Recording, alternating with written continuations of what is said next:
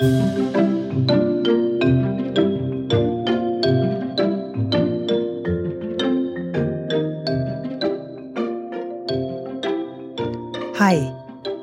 my name is Jill Badonsky, and I'm the author and illustrator of 3 books on the creative process, as well as the founder and creator of the Kaizen Muse Creativity Coaching Certification Program.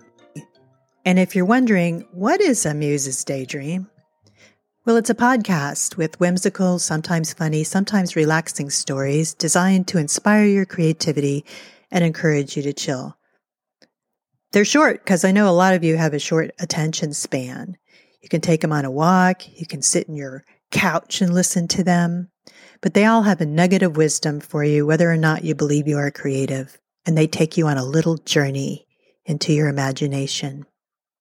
Thanks for listening, and now on to the first one.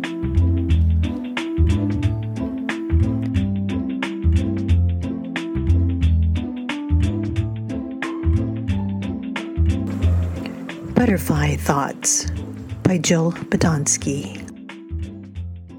I heard that Shakespeare wrote King Lear during a pandemic. I should be able to write a one-stanza poem.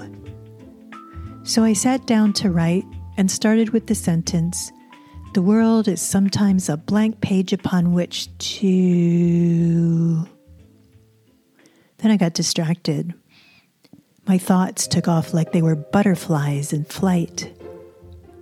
The nouns and the verbs and the occasional adjectives fluttered around the room in random, lazy loops and arcs and zags, like butterflies, erratically bobbing and weaving from thing to thing. Then my thoughts perched on the mantel over my fireplace, near the ocean-scented candle. Under the abstract with the purple circles, the turquoise arches, and black dots. My thoughts stayed there in steady stillness for 2 seconds. Then my thoughts, like a kaleidoscope of butterflies, flitted over to the remote control. Then to Max, the ragdoll cat, who was asleep purring.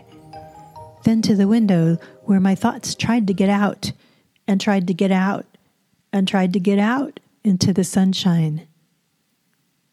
The window was closed.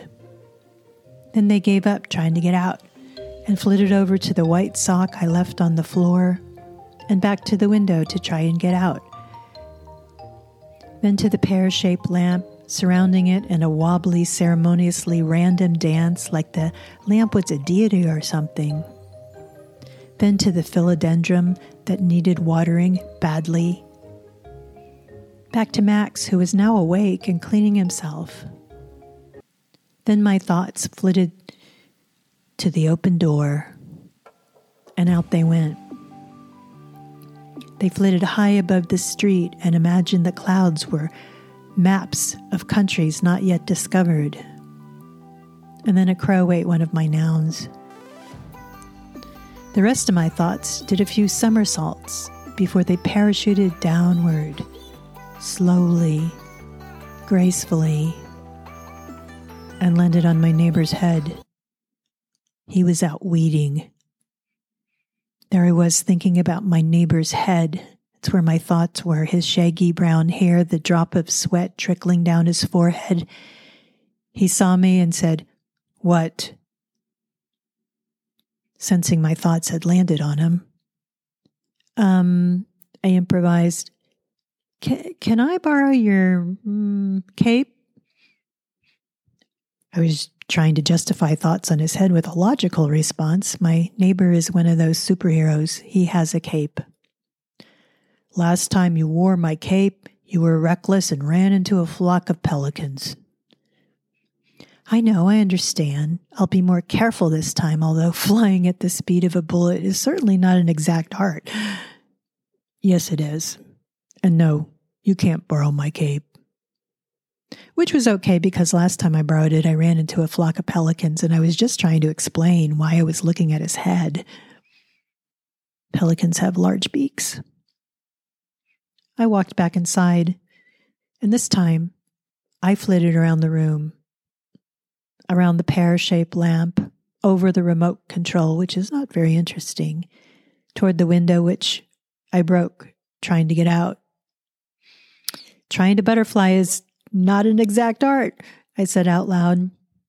Yes, it is, said my neighbor, who was looking through the broken window and then turned like a superhero would turn to go back to his weeding.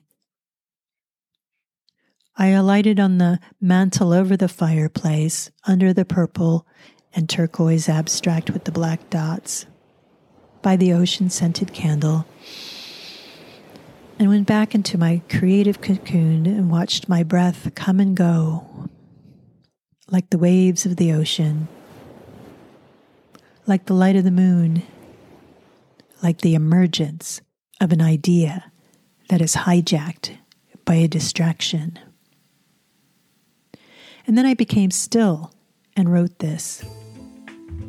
The world is sometimes a blank page upon which to allow thoughts to change into butterflies, to welcome the fragrance of ocean-scented candles,